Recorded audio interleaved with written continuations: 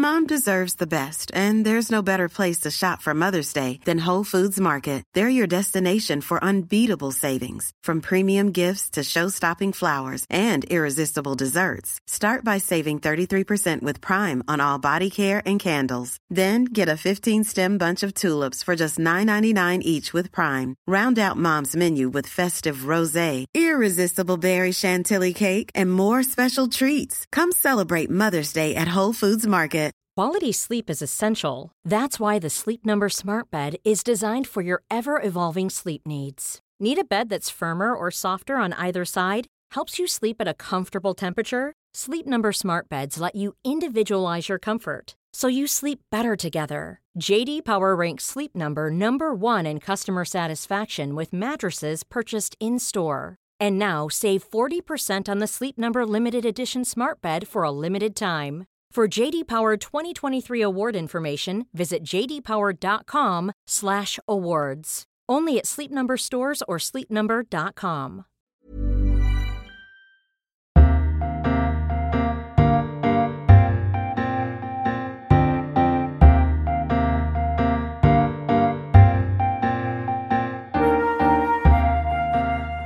Welcome to this week's episode of the TLS podcast. I'm Thea Lenarduzzi, an editor here at the TLS, and Lucy Dallas, our arts editor, is here too. Hello, Lucy, and welcome back to this, our first episode of 2021. Hello. What's new with you? Happy New Year, if that's still appropriate. I think you can say until the end of this week, after which there's no talk of happiness or New Year's. I was going to. Well, the happiness is wishful thinking. Put it that way. What's new then? Did you catch up on all of the reading that you presumably hope to do over the Christmas break? I mean, not all of it. I'm now too into the Elizabeth Jane Howard, the Cazalet Chronicles that you pressed on me, and I only haven't got the others because they're I can't get them. They're out of stock from where I'm trying to buy them from. Yeah. I think there must have been a run. I think probably because of this podcast. It's highly likely. Completely sold out. So you're welcome, Elizabeth Jane Howard's I'll estate. be taking my commission. Yeah, good. But so I need to get the third one because I raced through the second one. I think I can send you the third one. Oh, that would be brilliant. We can sort that out off this podcast. Maybe I don't want everyone to think I can send the third one. And I tried to do a bit of. I'm trying to read up a bit. Trying to give myself a bit more science, which I sorely neglected in the times when I was supposed to be studying science. And I also read Three Men in a Boat for fun. Oh, did you? Because I never read it before, and I wanted something. Had you fun. not? No. Isn't it the one of the most common favourite books of all time? I think so, probably. Yeah, and lots of it is jolly good. The dog is really good because he seems completely angelic, and he's just awful.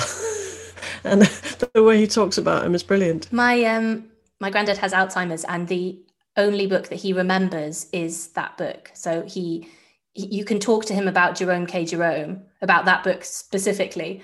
That and a biography of an Everton football player. Those are the only two books that he remembers. So we find ourselves just going from one to the other. That gives you a lot of material, though. A lot of excellent material. Well, and it's good as well because it's so geographically specific. That must be partly why it's lasted. I mean, also because a lot of it is delightful. You can still go down that stretch of river in a boat, and I bet quite a lot of it looks the same. Though you might manage it better than those three, or maybe more. Well, we're trying not to encourage my granddad to go down the river in a boat. No, I don't think I don't think that will certainly not now, especially not at the moment. No. Well, this week.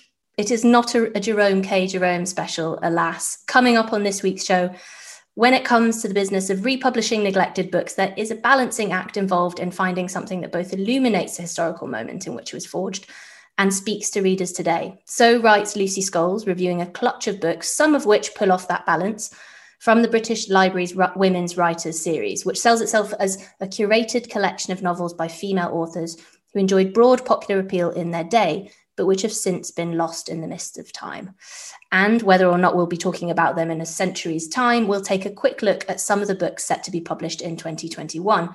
But first, to Pakistan, where, when it comes to the writing of Western correspondence, it can be difficult to move for cliché. I have read enough books by foreign correspondents to Pakistan to recognise common tropes, writes the Karachi-based journalist Sanam Maya in this week's TLS. The story usually starts with disappointment at having been posted there at all, after which the narrative tends to become locked in a tragic mode. Who or what does this serve? Who in these stories counts as a source? Is there perhaps another way? Sanam Maya tackles these questions among many others and joins us on the line from Karachi now to tell us more. Hello, Sanam. Hi, thanks for having me. The occasion for this wonderful piece of yours lies in the arrival of a book by a foreign correspondent, The 9 Lives of Pakistan by Declan Walsh, and we'll go into that. But first, you say you were wary when this book first came through your letterbox. Can you give us a sense of what exactly you dreaded finding between its covers? I think it wasn't dread so much as weariness. I've read enough books by foreign correspondents to sort of notice that there tends to be a pattern. There tends to be a certain story that, once you've heard it a couple of times, hearing it again and again can be a little dull. I think that when it comes to Pakistan and events over here, people over here, when you start hearing the same story over and over again about the place that you're from, the experiences that you're having, the people around you, it can tend to get a bit dull. It can be frustrating to hear the same thing, the same mistakes, the same cliches. And so I was a little bit, wary of that. I didn't really want to sort of commit to reading another book that was about the same thing. The same thing being what exactly? I mean, if we just consider an average reader, what the average reader might know about Pakistan just from, say, the headlines or from the newspapers or from the nightly news. The story that you're told is about a country that is very, very poor, that is very chaotic, that is very violent. It's dangerous to be in. I think some of the headlines that we've had, particularly after 9/11, really sum it up. I think Newsweek was the one that very famously called us the most dangerous nation in the world.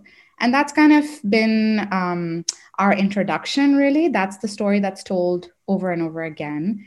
And sometimes I don't want to read another piece that's told through that lens.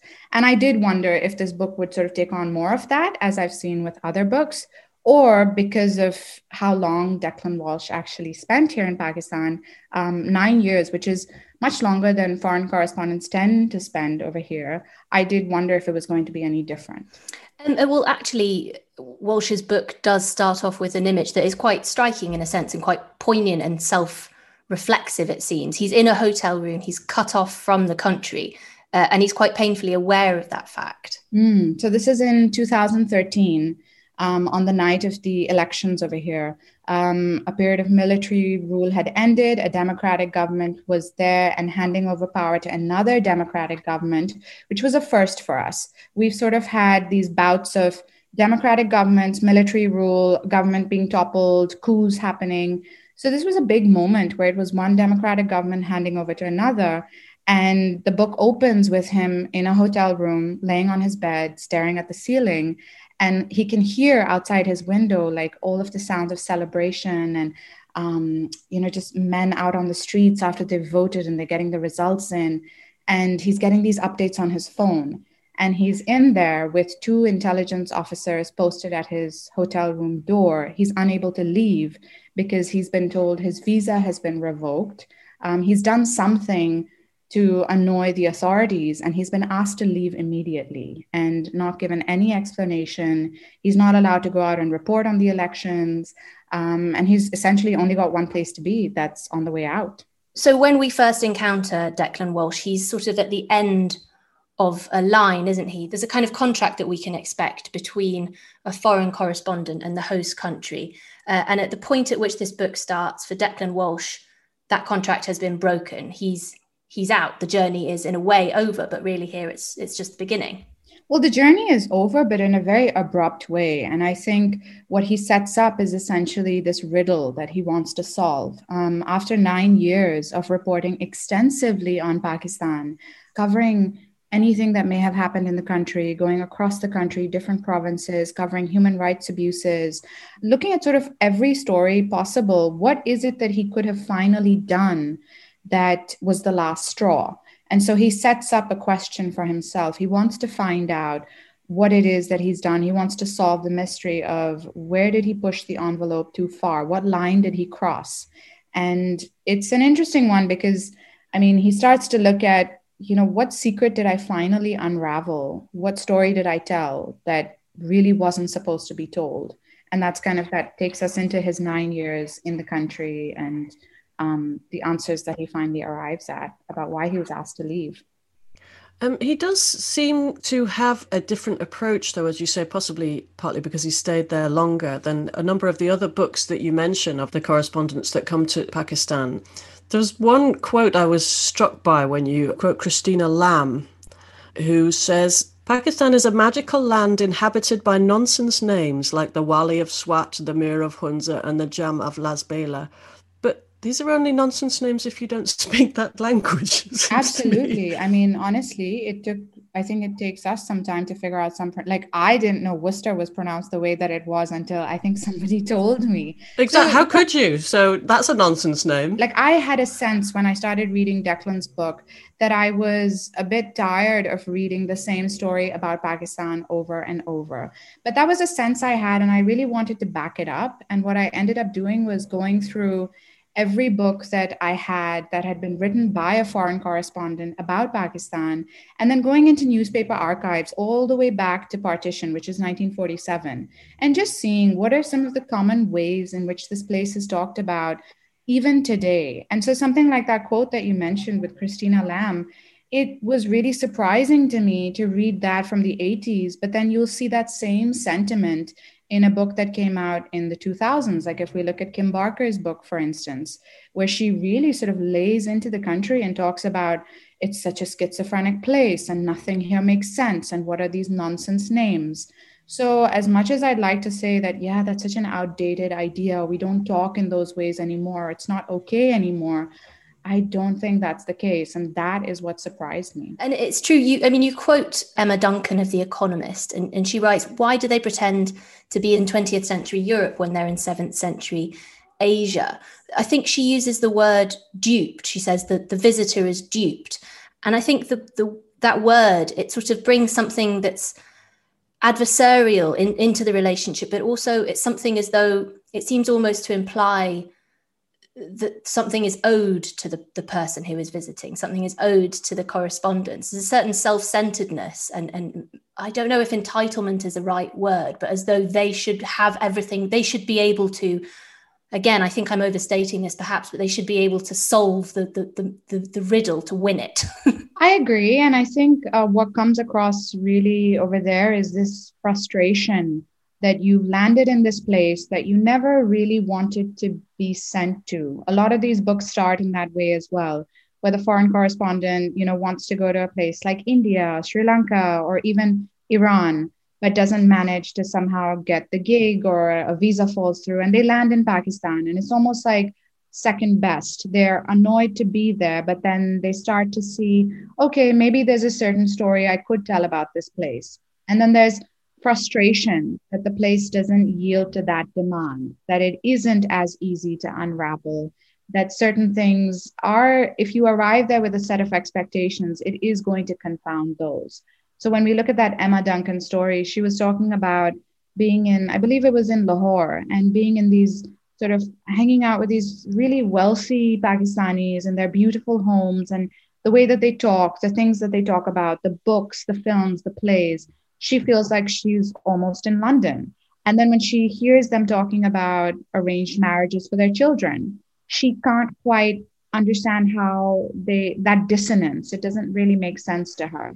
And it's one of the points when Declan Walsh writes about secrets and sort of says that a country is sort of the sum of the secrets that it wishes to keep, is one of his points that the keeping of these secrets has in a way been aided by foreign correspondents who maybe haven't been making the most of the freedoms and the safety that they alone are granted. I wouldn't say that they aid that. I do think that if you are working here as a journalist, it is a very tricky place to work in. And times when journalists have crossed a line, they have been taken to task for it. Declan, for instance, his visa being canceled, him being sort of unceremoniously asked to leave. I think that he doesn't put across this idea that foreign correspondents aid that. And I wouldn't say that they do. I think that the secrets that they have tried to uncover, there's a vulnerability there. There's a fear there. Why is it that you keep a secret? You're nervous about it being found out because it reveals where you're most vulnerable. And I think that local and foreign journalists really have to figure out a way in which to do their work, to follow the most interesting stories. But also, yes, they do find out certain things where for their own safety or for the safety of the people who work with them, they may not share those stories. I wouldn't go so far as to say that they aid the hiding of certain secrets. There's just no way to talk about them, maybe. Yeah, I suppose the difference being you when you write about the treatment of Declan Walsh, for example, the kind of the support system that he has behind him, it suggests that it's more possible for him to, as you say, because the outlets are there, I suppose. He's able to write about things and not be punished in the most grave degree compared to someone, a local journalist, for example. You give the case of Hamir Mir, or Walsh gives the case of Hamir Mir, who is dealt with very, very differently. So I suppose my point is, a foreign correspondent is able to get away with pushing further than a local journalist, perhaps. And the line is differently positioned, say. Absolutely. And I think that there is a greater safety net that the foreign correspondent has. When you have an organization that is going to back you up, that is going to pursue a case if you're treated a certain way, versus with local media organizations where maybe they don't have the clout. They can't do something like that. Declan's case, for instance, was chased up by his editors who went on to meet the prime minister when he was visiting New York for a UN summit. A local journalist can't dream of that sort of thing. And we're not just talking about instances where it's a national security thing. Like you mentioned, Hamid Mir. This is a situation where a man who had a very, very popular talk show went on to cross a line when it came to the army. And he was in his car, he was shot at, he was very badly injured. And his media organization could not stand up for him, could not do anything in that instance. The army turned around and demanded that the channel should be shut down. What do you do in the face of that kind of pressure? But as I said, it's not just when it comes to national security or reporting on the army or political parties. If I consider as a freelancer working in Pakistan, sometimes I cannot follow up on a story because the organization that I'm working for is unable to take on the risk of a certain story. Like they aren't here in the country. I'm a freelancer. I'm not even a full-time employee of theirs. If something does go sideways, I bear the brunt of that. I can't expect them to step up in that instance. So you're always kind of working in a bit of a gray zone as compared to a foreign correspondent who has a much greater degree of security and can sometimes also just, like very simply, can leave if needed. I mean, in a way, I think if you say when Declan Walsh is uncovering, as you say, all sorts of stories in Pakistan, not just the things that are always covered. And I get the impression that you think this book has more worth than a lot of them because he's being very thorough about it and he is genuinely trying to understand. He's not trying to put his interpretation on. He's genuinely trying to understand how things work and using that position of privilege. I think the books that work really well when they're telling a story from Pakistan is when you can clearly see that the reporter has taken the time to really get to know the place and hasn't tried to position themselves as a translator for the place or sort of presenting this place as this mysterious, very unknowable space where crazy things happen and they're going to explain it all to you and sort of unravel the mystery of this crazy place that makes no sense to a Western audience. So when books like Declan's, for instance, you can really tell that he spent the 9 years here. He has really tried to get at a different story. He's tried to present also the way he tells it and sort of the ending that he arrives at, the small details that he notices. That was all very different for me. I hadn't noticed that before with many of the books.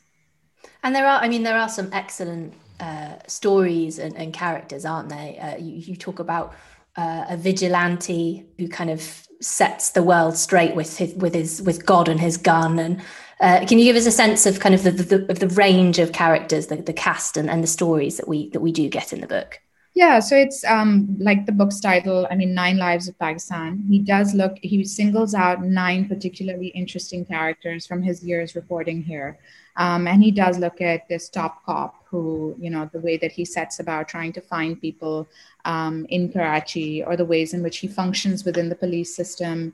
You have a woman who was one of the biggest sort of human rights activists that we had, a lawyer. She's placed under house arrest, but then she sort of gets very chummy with the police that are stationed outside her house. She gets involved in their little dramas.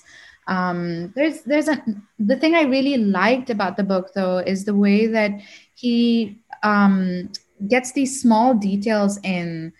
For instance, when he talks about one of the hotels in Islamabad, and the waiter is serving wine surreptitiously, in these teapots, and they'll come up to you and they have a certain way of asking you, like, if you want to have a drink, because it's illegal here. Or he'll look at something as simple as how people drive here, how it's a very organized chaos, a very organized, chaotic way, but it seems to work somehow. And he uses these stories as a way to sort of build this character, and gets a lot of detail in, which I love. I love the story of a visit to an Indian diplomat's home, where she reveals that her electricity has been cut off by spiteful spooks, you say. And she says, don't worry, we do the same to their people in New Delhi. And so you get this story of basically a tit-for-tat harassment between India and Pakistan, which seems to play out in midnight ringings of each other's doorbells and then running away. Oh yeah, ring the bell and run away just to annoy them. And it's those kinds of things that that's the stuff that stands out. You'll hear you'll read 10 stories about how India and Pakistan are always at each other's throats. And then you'll read a detail like that, like people going up to each other's homes and ringing the bell at 3 a.m. and running off. That'll stand out in your mind.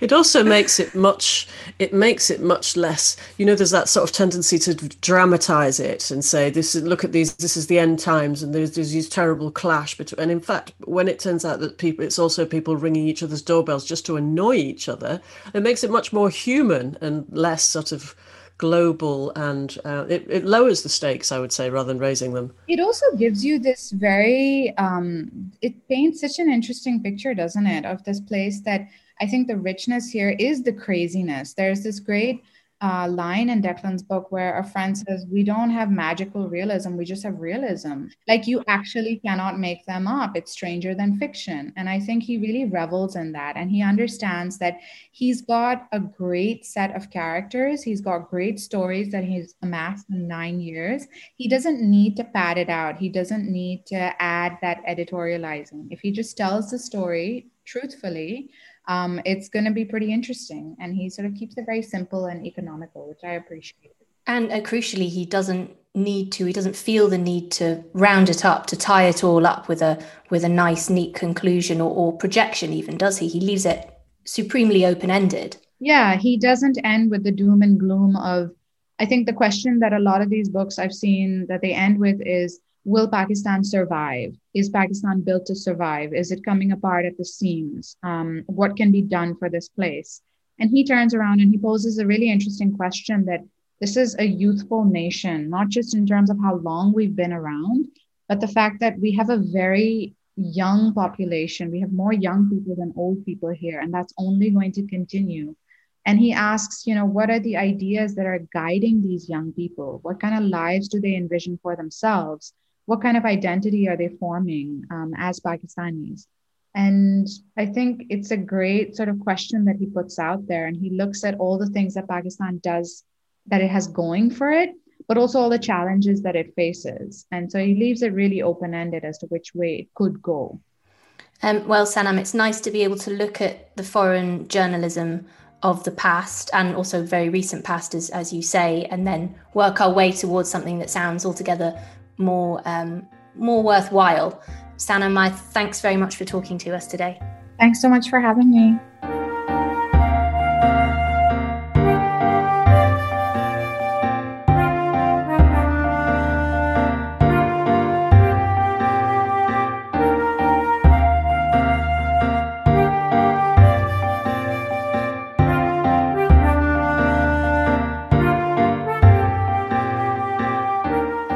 Still to come on the show, books to keep you going through 2021, including hotly anticipated lives of writers including D.H. Lawrence, Philip Roth and Barbara Pym, and we'll be talking to Lucy Scholes about the British Library's revisionist publishing series, Women Writers.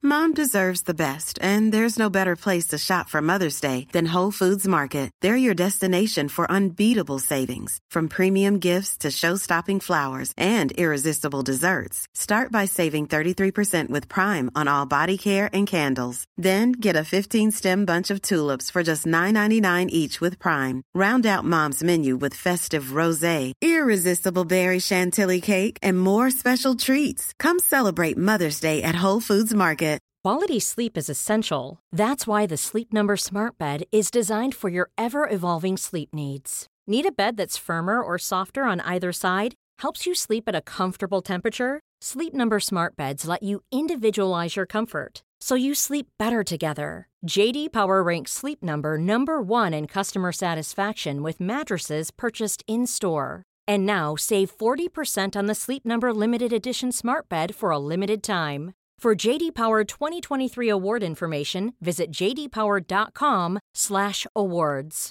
Only at Sleep Number stores or sleepnumber.com. Mother's Day is around the corner. Find the perfect gift for the mom in your life with a stunning piece of jewelry from Blue Nile. From timeless pearls to dazzling gemstones, Blue Nile has something she'll adore. Need it fast? Most items can ship overnight. Plus, enjoy guaranteed free shipping and returns. Don't miss our special Mother's Day deals. Save big on the season's most beautiful trends. For a limited time, get up to 50% off by going to BlueNile.com. That's BlueNile.com.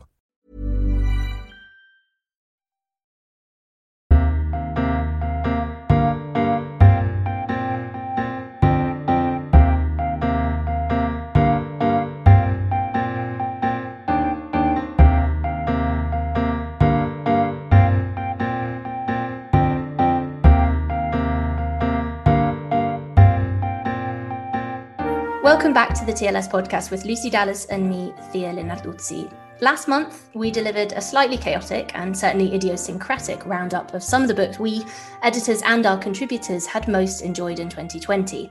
That's presumably still up on the website, is it, Lucy? As I say this, I have doubts, but it is there for anyone who wants to catch up, isn't it? It is there, yep. It's all, if you want to have a lovely look back and bask in the wonders of 2020, or more specifically, yes, the books that people found interesting in 2020, yes, it's still there on the website. Okay, but now, though, we're going to turn bleary-eyed, certainly in my case, to what we have to look forward to. I'm trying to sound really upbeat here, to what we have to look forward to in the new year. We're going to try and cover the whole year's worth in about 5 minutes. Are you feeling generally excited about this, Lucy? Not about our coverage. I thought you meant about our little chat. I mean, yeah, sure. Yes, I think there's a lot of interesting stuff coming up. Well, it's a big year for novels this year coming. Katsuo Ishiguro has his first one since winning the Nobel, I think. That's called Clara and the Sun. Edwin St. Aubyn of the Patrick Melrose books has a new one coming.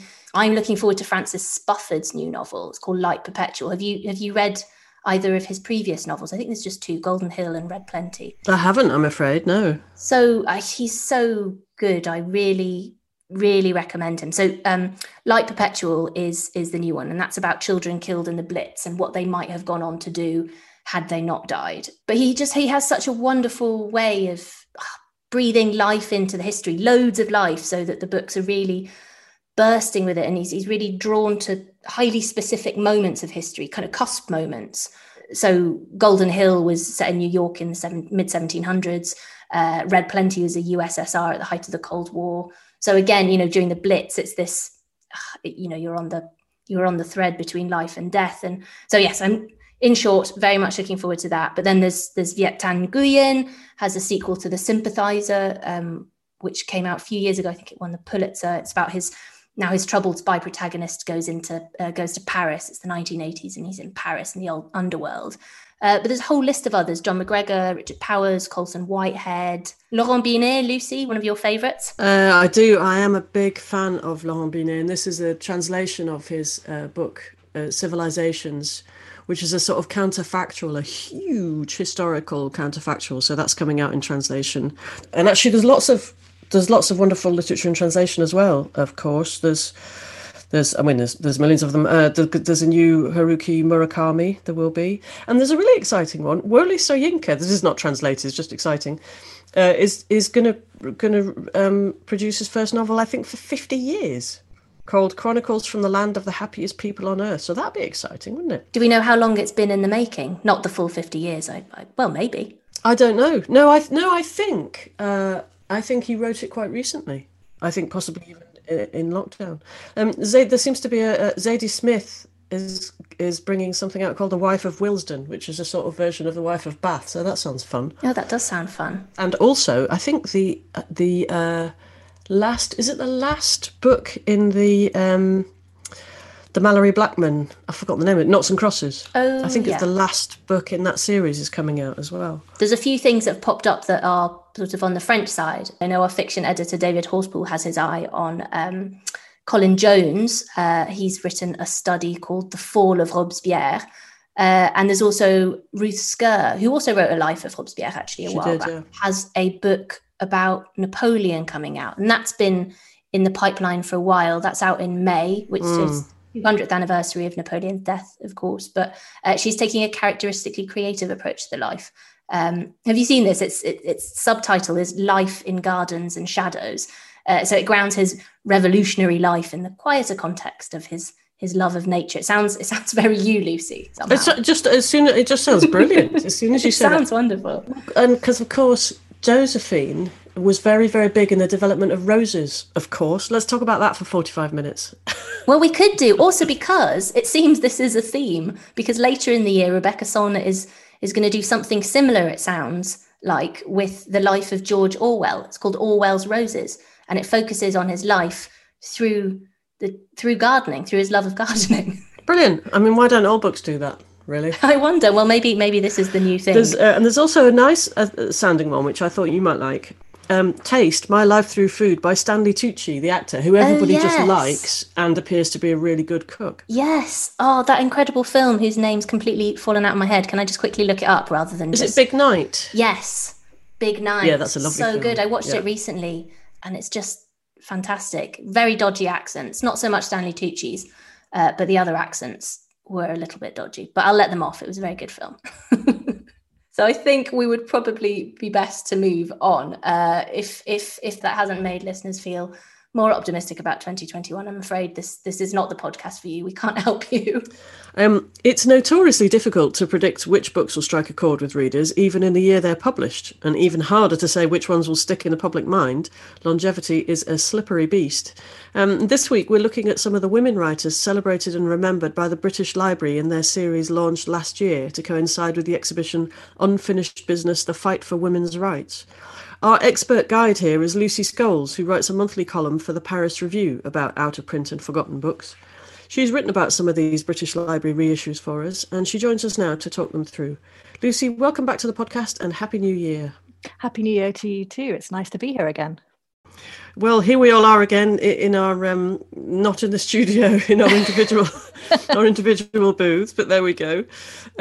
You must spend a lot of time in your normal working life thinking about forgotten writers. I was wondering if you have kind of detected any particular trends or genres that are neglected more than others.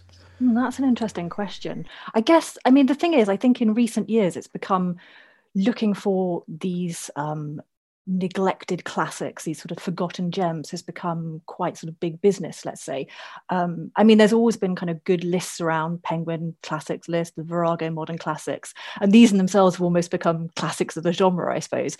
And actually, but in more recent years, it seems like other publishers are starting to get in on the act and try and find their own gems from the past that people have forgotten about. And I think in doing so, they are trying to find the less expected titles, let's say. I don't know if it's a particular genre of things that is sort of being discovered, but I think what people want to find now is not the sort of forgotten work by a writer who we might recognize their name. It's like somebody completely new who's been neglected for a sort of reason that they were writing outside of their genre or outside of their age at the time. I don't know if that sort of answers your question in a roundabout way. And I suppose inevitably a lot of these rediscovered writers are women, just because a lot of women writers were basically kind of ignored, or writers of color, or from different cultures, or I mean that the kind of sociological reasons why they were neglected.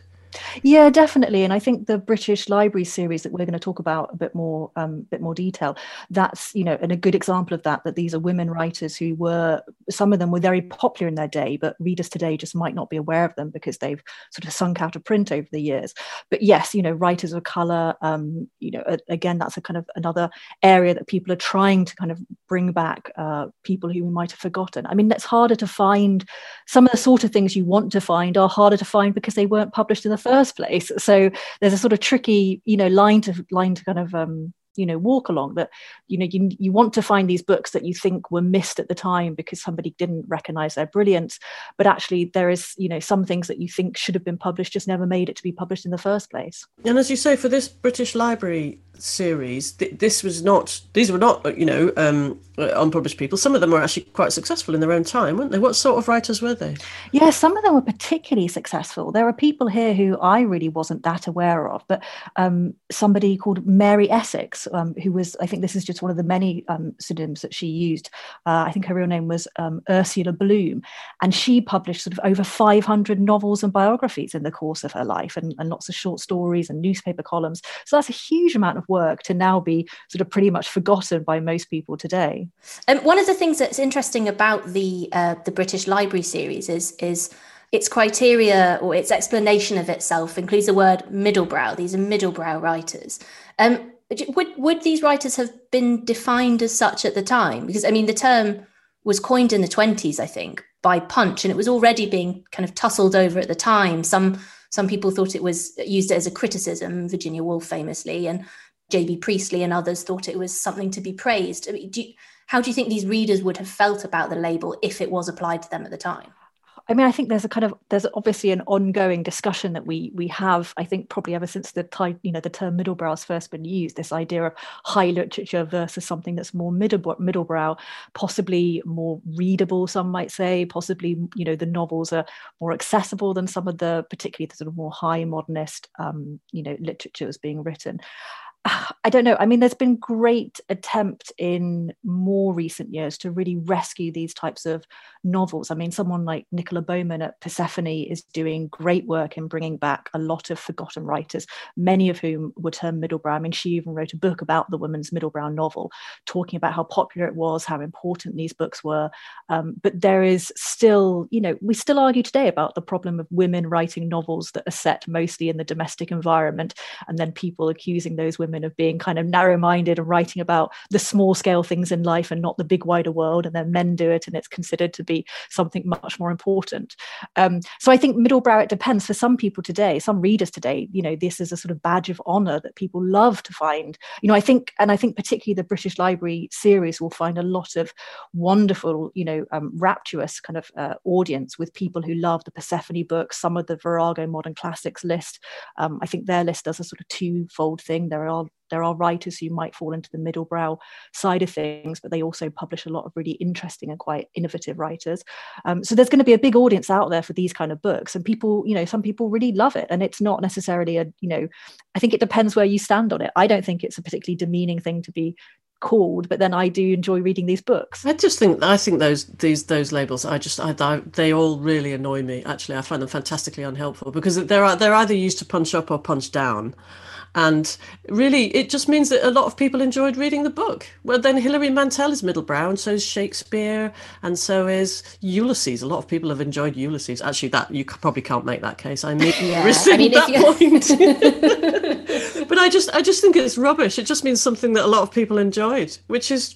But that's exactly the criticism. You know, if you were a high modernist, say you're Virginia Woolf, who did take issue with it, who did use it as a criticism. Her point was precisely that. You know, the middlebrow people, people who enjoyed middlebrow books were sort of compromised and you know, not devoted to the highest of artistic pursuit and you know, all that sort of stuff. I'm not at all agreeing with that. I'm just wondering, I suppose, at the fact of its being reclaimed and as you said, Lucy Scholes, Lucy S, not Lucy D, being reclaimed and worn as a badge of honor. I just think it's an interesting thing. Yeah, I think there is something about that it definitely is you know, I think even when I sort of tweeted something about, you know, reading some of these books, and there are certain people who follow me who are big fans of that sort of middlebrow fiction, you know, were keen to know what they were like. They wanted to read them. You know, there are a load of people who like that, and that's not, I don't think it's you know, it's not better, it's not worse. It's, you know, they like what they know what they like. And for some, it can be it's sort of almost gone so far that it's now a bit of a useful terminology to use, perhaps, even though obviously it, you know, at the end of the day, it's still often yet to be punching down at them, which is unfair. I mean, you said then, to go back on your point about about women writing about the family life. I mean, that's absolutely, of course, that's absolutely still the case that people make those sort of accusations, if you like, and you say it's a central concern in many of these novels, but that doesn't mean even though there's nothing wrong with a small domestic setting. I mean, as people often say, that's what Jane Austen did, but here there are big forces of history and politics and societal pressure being brought to bear on people, aren't there? Oh yeah, definitely. And I think that's what sometimes people forget about these sorts of novels. Just because, you know, you set a novel in a domestic environment doesn't mean that you can't also be talking about the wider world and history around it. And I think some of them, you know, the ones that really stood out for me from this list as well were the ones that did both that. In particular, there's the May Sinclair's The Tree of Heaven, which is set it begins before the First World War, and then you follow the protagonist through the war, and it was published in 1917. So that's, you know, while the war is still happening. And what you see is an ordinary middle class family who have got 3 sons and a daughter, and you see them having to sort of go about their day-to-day lives of, you know, just the regular stuff, but also contending with these great forces of history. The daughter gets involved in the women's suffrage movement, and the 3 men find themselves, you know, off in the trenches. And despite the sort of pulls of what their sort of individual identities, you know, demand of them, or what they think is right or wrong, and Sinclair does that beautifully. She shows how, you know, and I think she gets the point that, or I definitely came away from that novel feeling like I had sort of understood a bit more about what it would have been like to be alive at that point, and how the great disaster that was, you know, the great sort of tragedy of the loss of the First World War being such a large communal loss, but Sinclair focused it through this one individual family. Which is what, you know, the great Russians did. I mean, and no one says, "Oh, it's just domestic." I mean, that's a way of doing it. There's another one that you mention, Father by Elizabeth von Arnim, which I'm going to talk about because I've read it, so I'm just showing off to say that I know what happens in that one. Perfect. Let's talk about it. Well, it's one of the more light-hearted ones, as you say, and it does start off quite jolly, and it's very funny in some parts, but even so, the situations and the plight of the characters, they're at points they're very serious and really heartbreaking, and in some ways it seemed to me that it's a book about loss and waste of human potential and happiness. Do you think they're generally small f feminist books, would you say? That's a tricky question. I mean, whether the writers would have identified as feminist at the time, whether they would identify as something as feminist in the way that we understand feminism today, you know, these are complicated things. I think something like Father is an interesting one. It was one of the ones I was less taken with, I have to admit. But like you say, it did bring up a lot of very interesting sort of issues from the day, particularly this idea of the surplus woman, I suppose, the women who were left over after the First World War who didn't find husbands. And then what did they do with themselves when they, as the protagonist of this book finds, that she's sort of no longer necessary in her father's life, or she sort of is in one way but not another. He's marrying again and she wants a life of her own. So it sort of chimes with things like Virginia Woolf's essay, A Room of One's Own. It chimes with something like Lolly Willows by Sylvia Townsend Warner, which is also about a woman who wants a life of her own, existence of her own outside of her family. So these were clearly important issues of the day that women were grappling with. I honestly don't know enough, particularly about Elizabeth von Arman's own thoughts on feminism to be able to comment any further, I think, though. I suppose I don't mean, were they card-carrying feminists, but it seems to me that in the book, what's happening is that because women don't have any agency, then there is a huge sense of loss and frustration. And of course, as is always the way, this impacts very badly on the men as well. No, I mean, it doesn't help anyone, that situation. And the book seems to be a laying out of saying this situation is a waste. Yeah, no, I think you're right. I mean, the protagonist is sort of, helpless. There are lots of funny bits, and she does sort of manage to make her way in the world outside of her father's home. But you're right, it's not easy, and she is she has lived a stifled life, let's say, put it that way. She's trying to grasp this freedom while she can. And I think this comes through in quite a few of the books as well. There's even in The Tree of Heaven, there's a sense of, the women being stuck behind while the men are off at war, which is not necessarily a great thing for the men, obviously, either. And even in a later one, which, another of my favorites, I think, from the series, Chatterton Square by E.H. Young. Again, it's this sort of, ostensibly a portrait of a family. This is in the run-up to the Second World War, and the sort of goings on, the day-to-day comings and goings of these two families who live close to each other. But underneath it, you find these stories of two women whose lives have been very affected by the limitations on them. Well, three women, I should say. There are two central wives and mothers, one of whom is in a very unhappy relationship. Her husband is a sort of pompous arse, basically, and though Young puts it much more eloquently than me, and the other one is a woman who's separated from her husband, which is a great scandal, obviously. And then you have her friend, a spinster, like the character in Father, who is completely dependent on this friend of hers for offering her a home. I mean, these sorts of issues are, clearly important. You don't need to be drumming it into our heads that this is what these books are about to realize that the plight of women at this time was, quite a precarious one. I think the blurb to that book makes the point that Chatterton Square was published 10 years after a change in divorce law. Calls for a change in divorce law resulted in the Matrimonial Causes Act of 37. So you can sort of see how those three, the options or lack of options that you laid out there of these three women, that was it. That was your choice. Which one is it going to be? Marriage, unhappy marriage, spinsterhood? Yeah, I mean, it was incredibly limited. I also love the brilliantly named Mrs. Spanner. Mrs. Spanner the spinster. Miss Spanner the spinster, yes. Presumably. Yeah. Sorry, Miss Spanner. Yes, I would think so. Even better. And in terms of the evolution of the novel, I mean, maybe we answered this earlier by saying they were middlebrow. Is there any formal experimentation? Is there any of that kind of thing, or not really? I mean, certainly not in the way that you'd be thinking of what sort of formal experimentation at that stage in the sort of high literary fiction would be. So they don't really challenge their readers in that sense. But I don't know if that's a bad thing or a good thing, really, or maybe it's just the way it is. So some of them were very successful. That we've established this, and I've got reprints in and people are aware of them. But who is there? Who would you recommend that we have definitely never heard of but we should read? Do you think? Well, the one that really stood out for me on that was one called "Oh, the Brave Music" by Dorothy Evelyn Smith, which I really wasn't sure about when I sort of first started reading it. It's a coming of age novel, and it's set just before the First World War. The main character is a young woman called Ruan Ashley, and she's looking back on her life as a child. And she grows up in sort of Yorkshire Her father is a nonconformist minister. Their household is quite a dour one. Her mother is a sort of beauty. She's a beautiful woman who gave up what could have been a sort of more interesting life to have children with with her very boring husband, who sort of keeps her, again, very few, very limited existence really.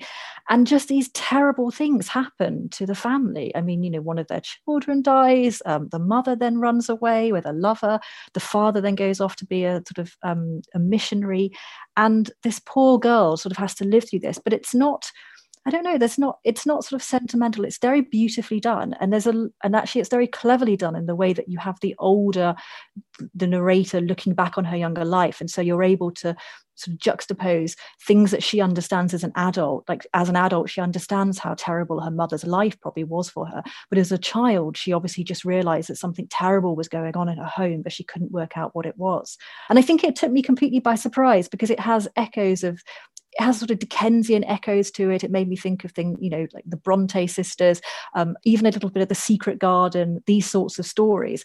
But it seemed very fresh and new and sort of urgent the way it was written. And yeah, that really took me by surprise. And I would definitely be more interested in looking at, I'd be interested to see what else Dorothy Evelyn Smith had written, but I don't think she certainly wasn't one of the more prolific writers included here. Okay, that's brilliant. That's one that we've all got to go away, and we haven't read it. We can be pretty sure that we haven't read it. Now we're all got to go away and read it. Yeah. And I think one of the interesting things I think we probably should mention about this series is that maybe different to something like Persephone or the Virago Modern Classics, this is very much kind of putting these books into the context of their time. I think one of you mentioned, in the blurb that talks about the marital act or, different things. And these are very important. At the beginning of the books, there are sort of timelines of significant things that happened around the time this novel was written that might have seeped into its pages. So we're all going to go and read Dorothy Evelyn Smith, is that right? Yeah, that's the one. Oh, the Brave Music. Brilliant. Let's do that. Thank you very much for joining us, Lucy. Thank you for having me. It's always a pleasure.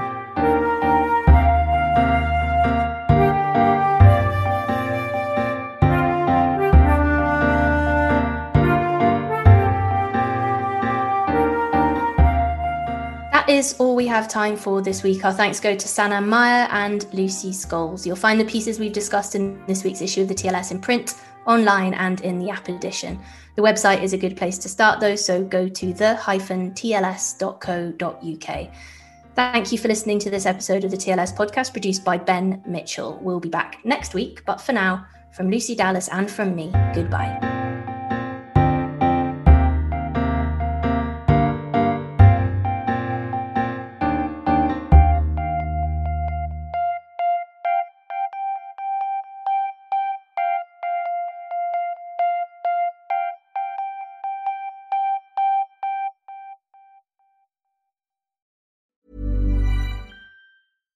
Hi, I'm Daniel, founder of Pretty Litter. Cats and cat owners deserve better than any old-fashioned litter. That's why I teamed up with scientists and veterinarians to create Pretty Litter. Its innovative crystal formula has superior odor control and weighs up to 80% less than clay litter. Pretty Litter even monitors health by changing colors to help detect early signs of potential illness. It's the world's smartest kitty litter. Go to prettylitter.com and use code ACAST for 20% off your first order and a free cat toy. Terms and conditions apply. See site for details. Hey, it's Paige DeSorbo from Giggly Squad. High quality fashion without the price tag. Say hello to Quince. I'm snagging high-end essentials like cozy cashmere sweaters, sleek leather jackets, fine jewelry, and so much more. With Quince being 50 to 80% less than similar brands. And they partner with factories that prioritize safe, ethical, and responsible manufacturing. I love that. Luxury quality within reach. Go to quince.com/style to get free shipping and 365-day returns on your next order. Quince.com/style.